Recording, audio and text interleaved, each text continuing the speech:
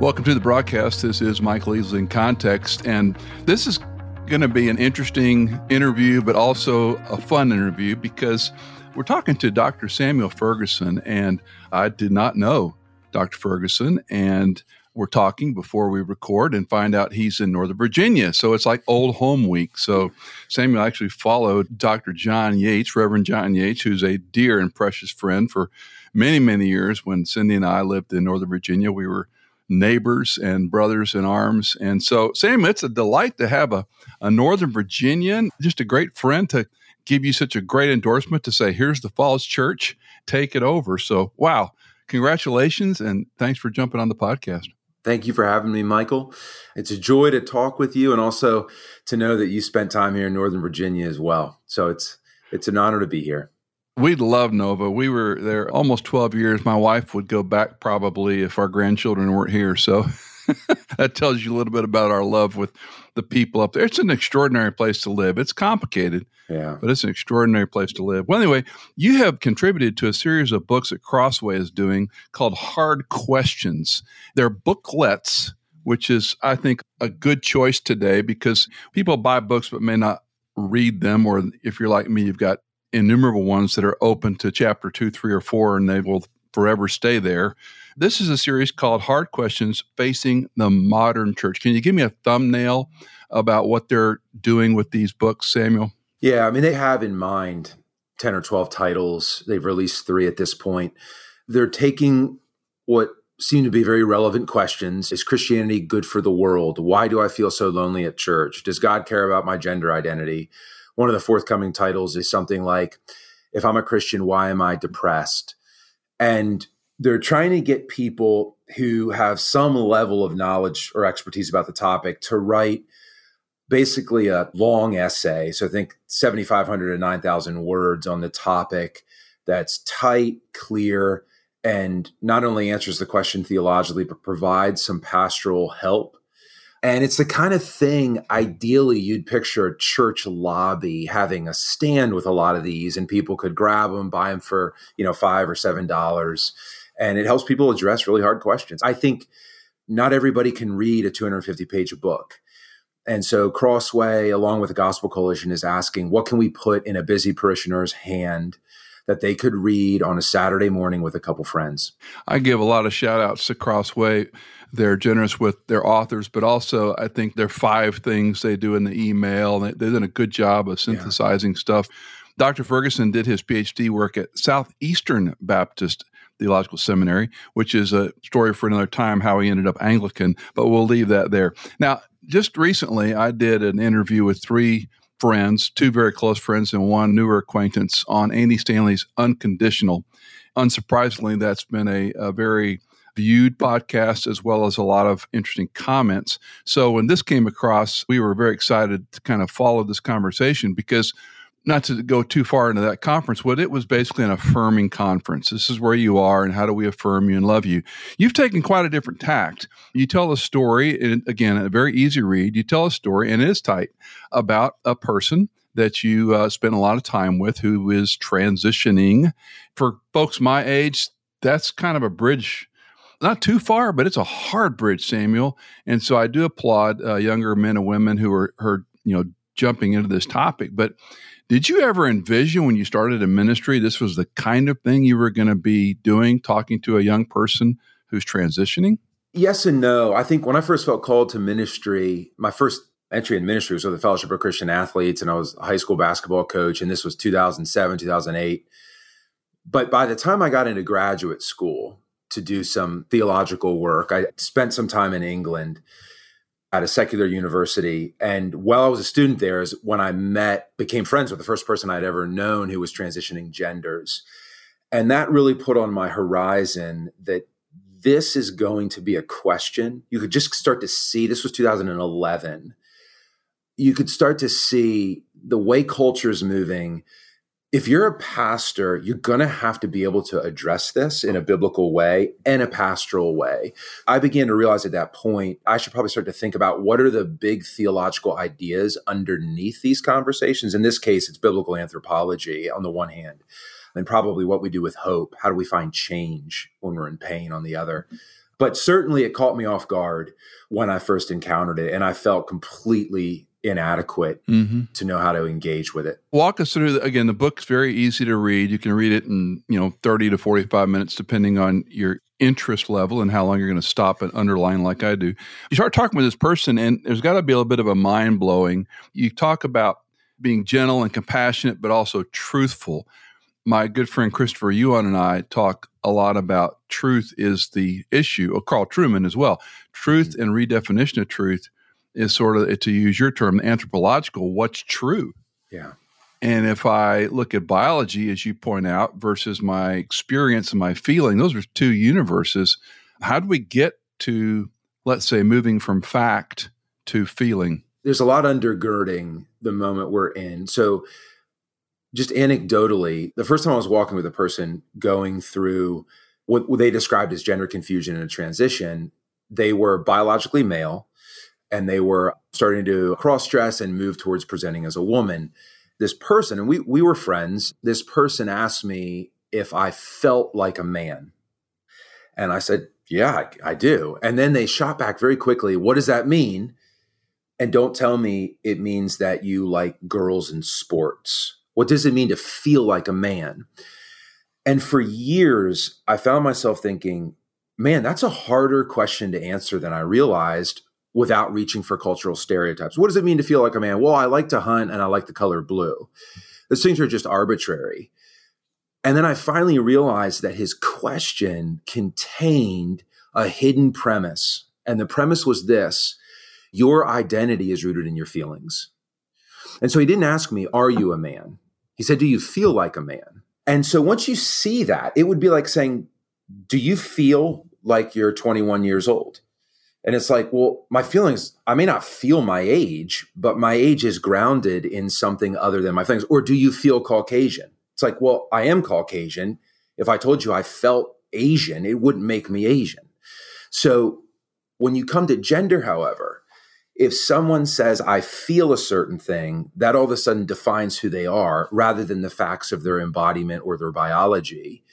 Once I saw that, I thought, okay, there's something that's happened where it's kind of a mind over matter view of a person. So we've relocated identity into the space of psychology. And this goes back to Descartes, his famous dictum, I think, therefore I am.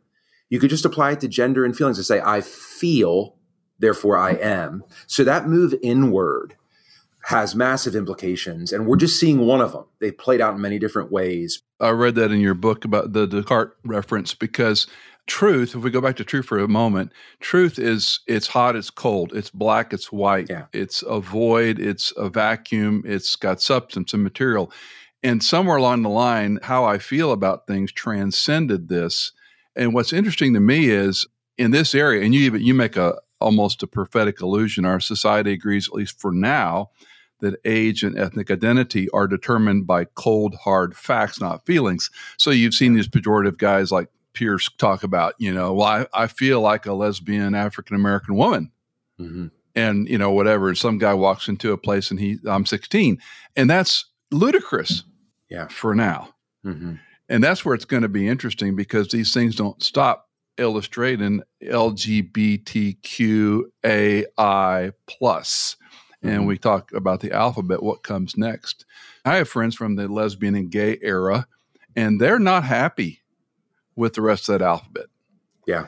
They didn't change their identity. They chose their sexual affirmation. They said, I'm a lesbian, I'm a gay man.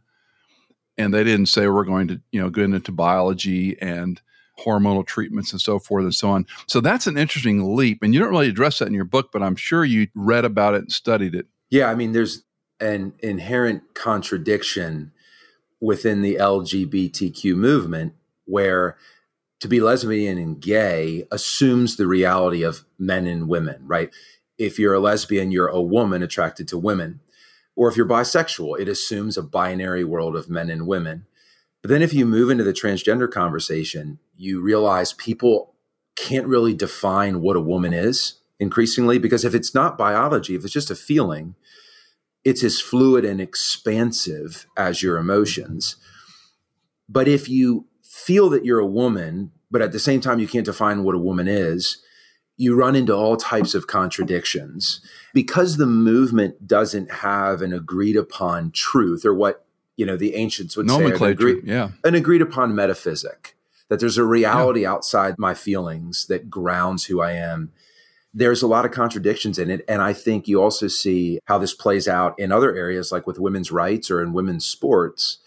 There's a lot of controversy about a biological male identifying as a woman and then wanting to compete in the arena of female sports. And there's people in the LGBTQ movement who aren't happy about that either. So yeah, there's a lot of contradictions. And I don't think it's going to become any easier. One of the things you talk about is that we find wholeness through external, not internal change. And that's back to your, I feel like a woman, therefore I am. How did this happen from a cultural standpoint? I mean, social media, without question, the paparazzi and the obsession with Hollywood, the obsession with high-profile people, stars, successful people, that has to be a big part of the tipping, or am I just disconnected from culture? No, I think there's probably a lot going on. It's a soup with a lot of ingredients, and we all swim in it. So certainly the phenomenon of social media exacerbates a young person's need to think about how they appear outwardly all the time. It's like you live in a hallway of mirrors all the time and you're evaluated on your appearance. So that's going to heighten people's sense of how they look. I think underneath this, there's more going on. And I think another thing going on is simply, I think as the Western world made life more and more comfortable for people, longer life spans, I think the Christian church diminished its view of heaven and hell. And I think we really do live as though we have to have our best life now. And what that means is if you have disquiet and pain about your present earthly life, your only shot at hope is fixing it now. So people can't really bear up with pain. Like Paul says in Romans 8, he says, these momentary afflictions are not worth comparing with the weight of glory that is being prepared for us. Momentary light affliction. Yeah. So Paul's going Paul's going to handle present discomfort by putting it in the balances with eternal joy. We don't really do that anymore. I think even the Christian community doesn't do a good job of that. That's one reason why people need to find a way to mitigate their discomfort with their body as fast as they can. Whereas I think a former generation would have said, well, read Paul, your outer self is wasting away. You are waiting for the redemption of your body. When Jesus appears, he will transform your body to be a glorious body like his own. So you really are dying right now. Like, even when you're a Christian and your mortality hangs on you like a wet blanket. And people feel that as they age. But we're trying to, in some ways, escape that. And it doesn't mean you don't care for yourself or your appearance or take care of yourself, but we put too much weight on this momentary life ability to, I think, meet all our needs for happiness. There's a lot going on underneath this, but I definitely sense that we don't handle pain very well. Agreed. Yeah, those that know my story know I deal with chronic pain. The outer man is decaying, but the inner man, hopefully, is being renewed day by day. That my wife would probably differ with that. In your booklet, you also have a great quote from N.T. Wright. Gender transitioning involves denying the goodness or even the ultimate reality of the natural world. Nature, however, tends to strike back, with the likely victims in this case being vulnerable and impressionable youngsters who, as confused adults, will pay the price for their elders' fashionable fantasies. Boom. Mic drop. Who was the first man that transitioned at Johns Hopkins? And then he and the surgeon went around the country speaking, saying, don't ever do this. John Money was one of the early doctors at Hopkins. Okay. And then you have more recently Paul McHugh. But there's been several stories. There's a famous case with twins, but there's been several stories about people who have transitioned and now are saying, this isn't real. And I think we're going to see a lot of those, especially when we're encouraging young people to transition who are just young. You know, who knows what they're going to feel when they're 30 or 35. You talk about those older. I are one of those. Cindy and I have a famous story we tell. One of our daughters had very close friends that were twins, And when they were together, people thought they were triplets. They were thick as thieves. They played together. They roughhoused together.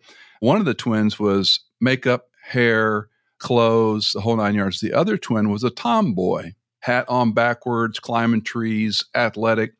We didn't think anything of that. We thought one of the twins was this girl that was, interested in clothing and hair and dressing up. And the other one was like, hey, I want to have a good time. Today, those two young adults are married. They both have children. The tomboy actually is a phenomenal horse trainer. So she's in her element, but she's a woman. She still looks like a tomboy, but there was never any differentiation that maybe I'm a boy. Even if as a parent, when you have kids in sports or not in sports, musical theater, there's this tension of, how do we used to say, fan the spark that God designed in them? Are they interested in studies or athletics, or they analytical, they compassionate? What's their character like? This is all jettisoned today. That's why the old guys like me are throwing our hands up going, how do you minister to a culture? We were trying to share the gospel, make disciples, do missions efforts, give money away to those in need, build buildings and pay off buildings and all that, materialistic stuff. And now, boy, the tables have changed, Samuel. So that's more of a vent and help out an old guy. Yeah. It's interesting, this story about the twins you knew and still know. As I was researching for this booklet, I came across, different thoughts about cultural stereotypes with gender. And one of the things I kept coming across was just the notion that parents should not overreact if their kids don't map neatly onto, gender stereotypes. That's not uncommon at all. And I think we do have to expand our understanding. I mean, it's perfectly fine for a young woman to like rough and tumble play. It's perfectly fine for a young boy to be interested in music instead of sports. And if you go back to the Bible doesn't give you a ton of specifics about gender expression outside of a few roles within the church. And then marriage, right? Like man and a woman, here's what happens, how babies are made. But David, the sweet psalmist of Israel, he's a musician. He's filled with emotion when you read the Psalms. And then he's also a warrior king in different regards. Yep. I think we need to be careful with not overreacting when kids don't meet stereotypes. Yeah, a good friend of mine, Dr. Meg Meeker, has said this for decades. She said, when your son or daughter comes in with something outlandish, the most important thing you do is not react. You should just go, that's interesting. Yeah. Because your reaction amplifies, and what we know now with neuroscience is it can leave an imprint. It can leave a mark, the way a parent responds to a child that it's done something very different or wrong or whatever, that you have to. In the throes of parenting, it's tough to manage all that. Talk a little bit about, I love the way you differentiated or contrasted transitioning and transformation. I thought that was brilliant. I would say that's probably one of the core ideas in the booklet. And this is where I think Christians have a lot in common with people in the transgender community in this sense. Both Christians and people with gender confusion think a lot about pain and what human beings who are in pain can do to find hope and to find change. One of the key terms in the gender revolution is gender dysphoria. And that's the clinical definition for someone who experiences dissonance between their biological sex and their psychological sense of gender. Gender dysphoria. Dysphoria is just a word that literally means unease. It's the opposite of euphoria. Right. And so the Bible actually has a lot to say about dysphoria, the notion that human beings are fallen, that our hearts are darkened, that our desires on the inside often don't map up with life on the outside. And so the transgender movement says that the key to move from dysphoria towards healing is a pathway called transitioning. And as I point out in the booklet, that word transitioning has this preposition trans, or a prefix trans, which comes from a Latin preposition trans, which just means to move from one state to another, to move across, to move beyond. So they're going to say to a person in pain, here's your pathway to healing, and here's your pathway towards happiness. You have to transition. You have to change the outside of your body. It's a cosmetic change. Maybe there's surgery involved. The Christian comes in and says, we actually have the word trans too. In our English versions of the Bible, it's with the word transformation. And Paul uses it several times. We are being transformed, he says in 2 Corinthians. As we behold the Lord, we're being transformed from one state of glory to the next. In Romans 12, 1 and 2, he talks about the need to be transformed by the renewal of our minds. So here's the key difference. The Christian idea of being trans, meaning wanting to go from a state of sinfulness and pain to a state of Christ-likeness and happiness, involves a transformation that works from the inside out. We believe in the new birth, right? What does the new birth begin with? Not a new body. It begins with a new heart, right? Ezekiel 36, John 3. We're given a new spiritual constitution. And our change then happens from the inside out. It's a changing of how we think. It's the slow sanctifying work of the Spirit. And our outer bodies, the change in our outer bodies awaits the resurrection when our bodies are made like Jesus's body, right?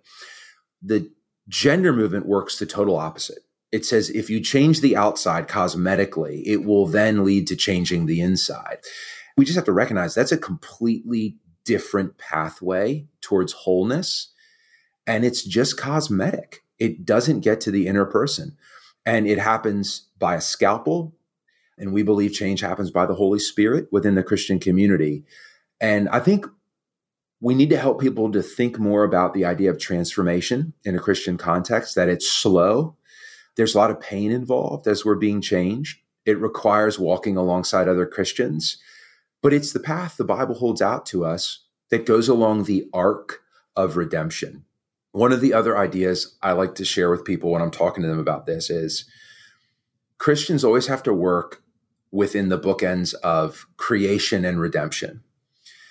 And creation means you have to pastor your kids along the grain of creation. You can't cut against the grain because we believe in a creator. And redemption means that we're aiming people at the resurrection, which means you have to care for someone's body or gender identity in light of the fact that God will raise them from the dead with a body that coheres with their created body. Jesus comes out of Mary as a man. He's resurrected from the dead as a man. And in Luke 24, he's like, touch my body. A spirit doesn't have flesh and bones. And so every human being we meet whose gender is written in their very chromosomes, they're going to be raised from the dead the way God made them. And so if our work as a church moves them away from the arc of redemption, we're really not aligning with the work of our Creator. What role, and it's maybe an obtuse question, but again, in my era, we called sin. And I acknowledged my own sinfulness. I got more than one parishioner upset with me over the years when I said, I sin every day. I sin all the time. I sin in my thought life. I sin under the cavity of my chest. I don't act out on sin perhaps the way I did before I knew Christ. Well, that gets people really upset. But in this, it almost feels at some level, we want to be compassionate. We want to be loving. But, sometimes this is wrong. This is sin. Not only in a person who struggles with their gender dysphoria or identity, but in any Christian's life, a person in an affair, a person whose avarice and greed is over the top, an angry man. I probably, like you, have dealt with a lot of angry men in ministry over the years because they're hurt. Back to your earlier point, there's some dissonance, and anger is a great way to put it at bay. But point being, do we ever say, guys, this is sinful? Absolutely. I think a lot of the church is too needy for the culture to like us. And at the end of the day, it doesn't do anyone any good if we downplay what sin is. I think the compassionate angle is the angle where we never operate from the moral high ground if we're Christians. Like, we're sinners, right? We needed grace. So we're not standing over you, but we're speaking as representatives of Christ. And to alter your gender is a sin in the category of sexuality. For members of the same sex to have sex is a sin. And these aren't hard ideas to see in the Bible. They really aren't. But they're hard truths to teach in the culture. And so I think particularly when I talk with parents, because one of the ways the issue of transgenderism comes up for me now is with parents in my church whose teens or college students are transitioning. And it's hard because a lot of times young people, and I worked with a family where the daughter, junior in high school, was wanting to transition. And the language is, I'm suicidal. You have to let me do this. So it's really hard for parents. And I think, every situation is unique, but at the end of the day, we owe it to people to give them clear contours about what's true. And I think to deny your maker by carving up your body is a sin. And this goes back to N.T. Wright's quote that you read, which was in the London Times back in, I think, 2017.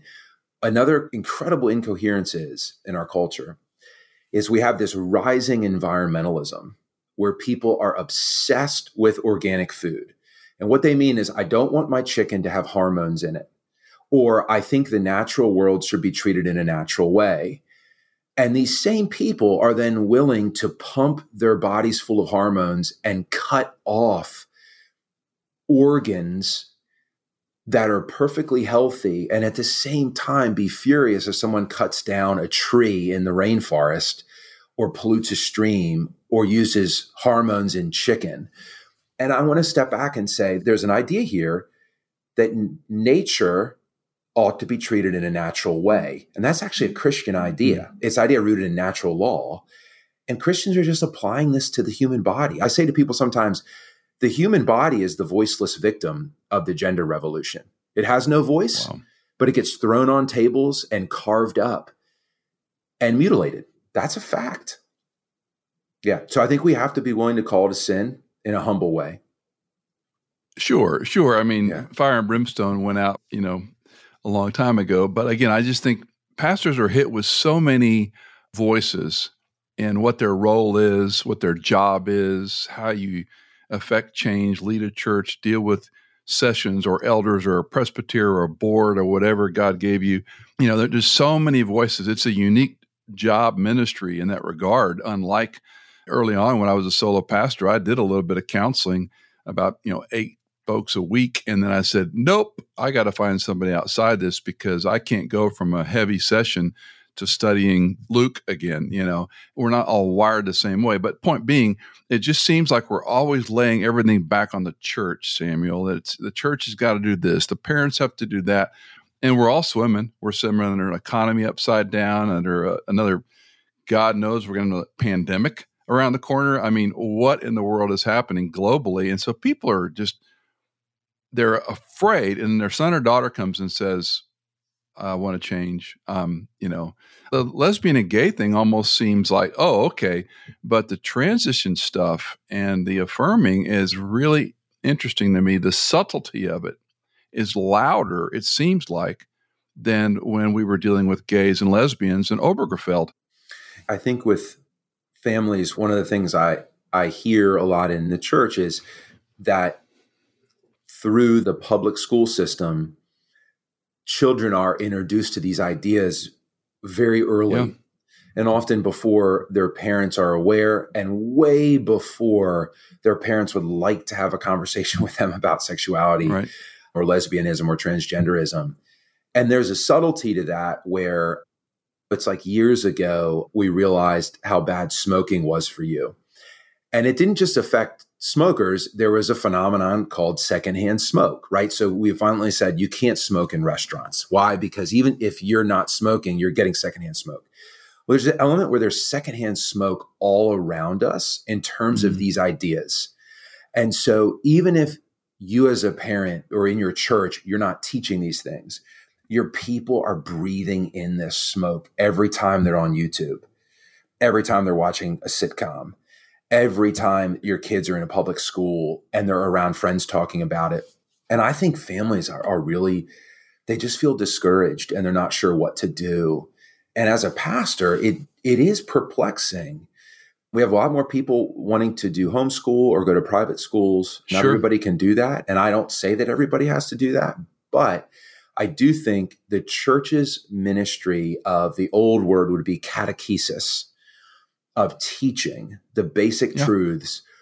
We're going to have to redouble our efforts, and we're also going to have to re-articulate doctrines in light of modern questions. It's kind of like during the Reformation, one of the things that people had to grapple with was the doctrine of soteriology, of salvation, in light of whether or not you're saved by faith or saved by works.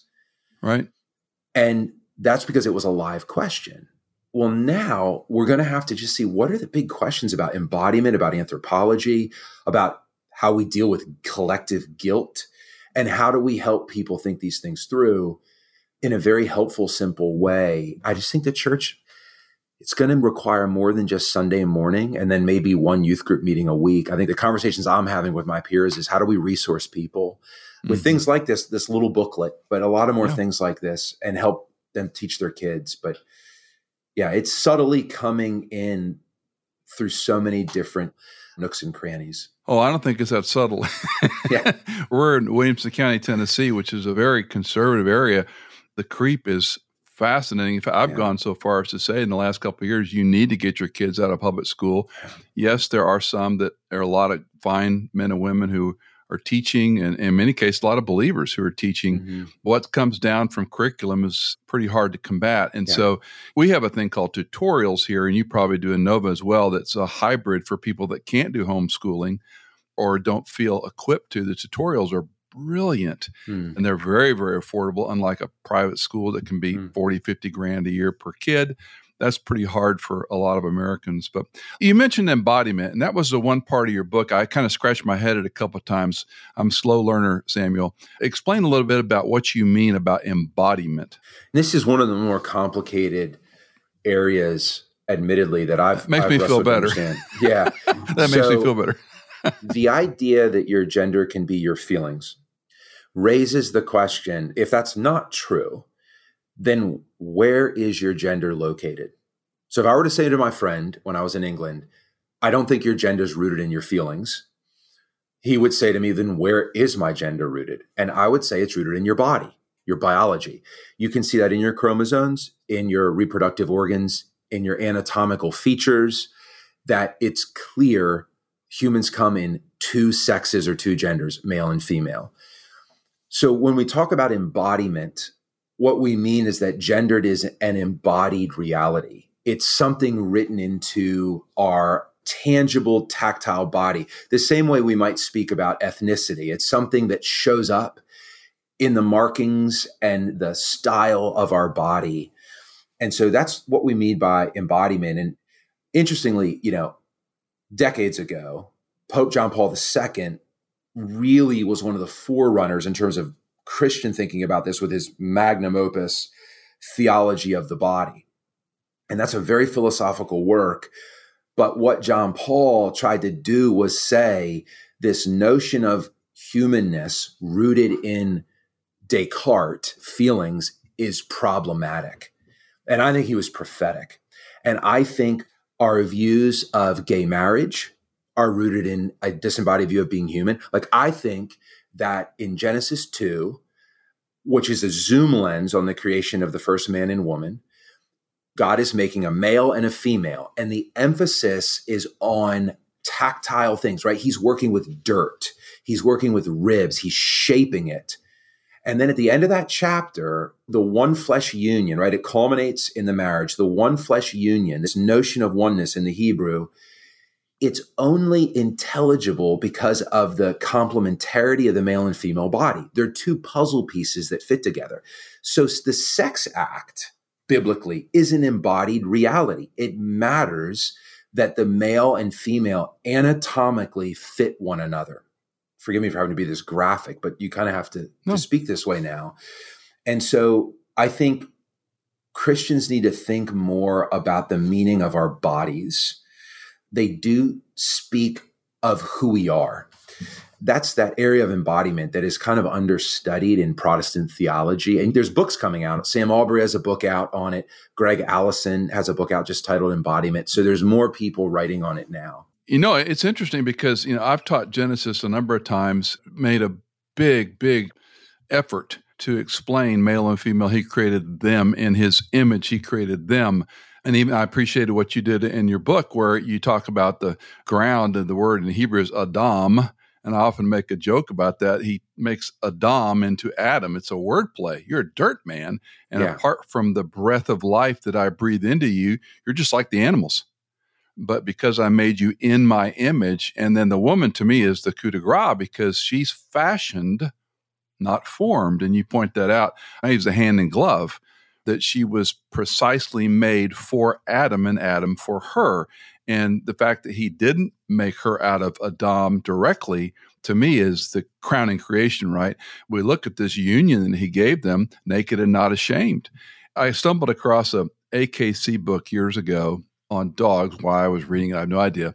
But in the AKC world, they all believe that all dogs came from an original pair of dogs. It's right there in the first chapter.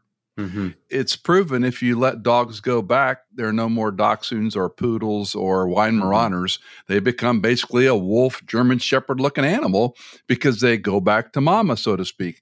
And I often wonder about how this, back to your point about no hormones and love the earth and so forth and so on, which leads me to biochemistry, which I won't go down to because I always laugh at hormone and NGO because it's just a different chem set. It's just a different chem set. You're living an illusion, but be that as it may. Okay, let's wind this up with something practical rather than my rants. A couple comes to you, a married couple comes to you. You've already said don't overreact, but they're heartbroken. They've done things wrong, shamed, anger, whatever, and now they're watching their young son or daughter want to change. Steps.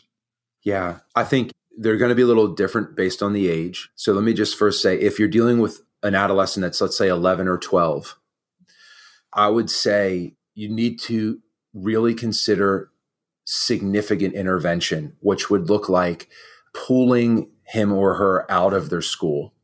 What we're seeing is, in a lot of these cases, what's going on is social contagion. That's kind of a term people use, that they're around friends at school, they're on social media. And so one of the families at our church that brought their daughter out of this literally studied how people were removed from cults and just applied it. And it was fascinating. So you've got to make a big intervention. Maybe move away for a year as a family. Take them out of school for a year. Have them work on a horse farm. If they're young, make a radical intervention is not too much to do because they're in a web of lies and they're young. I think inside the home, I do not advocate using pronouns. And one of the reasons is I don't think you can abdicate your authority as a parent. And studies show that soft transitioning. So soft transitioning is pronoun change and cross-dressing. It's soft versus like permanent, like surgeries. Soft transitioning makes it more likely that child it's like a continue. Gateway. It's like a gateway drug. Yeah. It doesn't lessen the chance. It makes it more likely that they'll persist. So soft transitioning is not actually helpful, even though it feels helpful in the short run. So I would guard against that. I would try to keep lines of communication open. I'd talk a lot about it.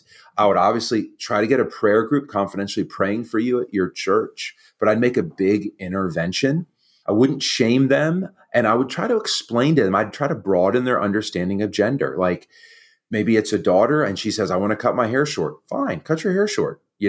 Doesn't make you a boy, or you want to play different games. Fine, but you can't become a boy if you're a woman. And you just need to make sure they understand that. If it's, let's say, late high school or into college. So when you hit that 18 years old mark, I walked with a family very closely for a year while their high school daughter was wanting to transition. 4 kids, she was the oldest. And what I did is I met with her monthly to do a Bible study, and they didn't allow her to change pronouns in the house. And she kind of found a name. She could go by a nickname that felt a little more gender neutral. And they did everything they could. She went off to college, and then she started a hormone treatment through her college. And then by the time she was 20, she got a double mastectomy. And now she is 23. She presents publicly as a man. She hasn't got what's called a bottom surgery. So she literally is walking around as a woman presenting as a man. And I look at that situation and I just want to say to parents, like, there is no silver bullet and it is so hard. I mean, I have a case going on at my church right now, just like this. And so you want to keep lines of communication open. But once your child's over 18, there is only so much you can do. This may be helpful if a parent's listening to keep conversation going. One of the things young people say when they're talking with parents is they talk about, this is my identity, this is my gender identity, and you're denying my identity. And identity in our culture right now, it functions like the sacred cow. You can't violate someone's identity. I think it's important for parents to say back to their kids, that's your gender identity, but this is our faith identity. And our faith identity has certain implications for how we view embodiment. We believe God made your body just like we believe he made the natural world, and we don't feel like your body can be violated this way. We believe God made you based on your chromosomes and anatomical features, reproductive organs. And the parents need to say, so you're asking us to deny our core identity, our faith identity, in order to accept your gender identity. And you need to just point out to the child, if you're going to use identity as a get out of jail free card, you need to be honest and let our identity have a space in the conversation too. And that can be a way to at least say, for the sake of inclusivity, you need to be inclusive of our faith identity. And that can help create a conversation space. In the booklet, I have 8 things I suggest for parents, but let me just say, I'm not batting 1,000 with working with families. I mean, it's really hard. No, you're batting 100 if you're being clear and loving and kind and truthful. I tell parents all the time, your kids are free agents. You just don't know it. The moment you give them the car keys, they are 100% free agents, literally and metaphorically. But the booklet is, Does God Care About Gender Identity? Dr. Samuel Ferguson's contribution to a Crossway series I'm anxious to see. Do you remember the Critical Concern series? It may predate you. Noma did a 10-volume set. It was remarkable. This may be the new version of that that's more accessible, because those tended to be a little bit more, you referred 200-300-page books that are harder to get people to read. Anyway, God bless you in your ministry. Thanks for coming on In Context. We're going to have information, as always, in the show notes where you can find the resource. I would also encourage you to check out the Falls Church Anglican Assembly in the Northern Virginia, Washington, D.C. area. It's a beautiful church, beautiful people that love the Lord. It's a great place to live if you're assigned there or you got the short straw and you had to go there. But thanks, brother. Appreciate you. Thank you, Michael. This has been a joy and a real honor. God bless you and your ministry. Likewise. Did you know that In Context is fully funded by our listeners like you? If you are a regular listener, would you consider giving a one-time or perhaps monthly donation? You can give at michaelincontext.com. In Context is produced by Hannah Seymour, mixed and mastered by Sonomorphic, and music composed by Tycho and Blair Masters.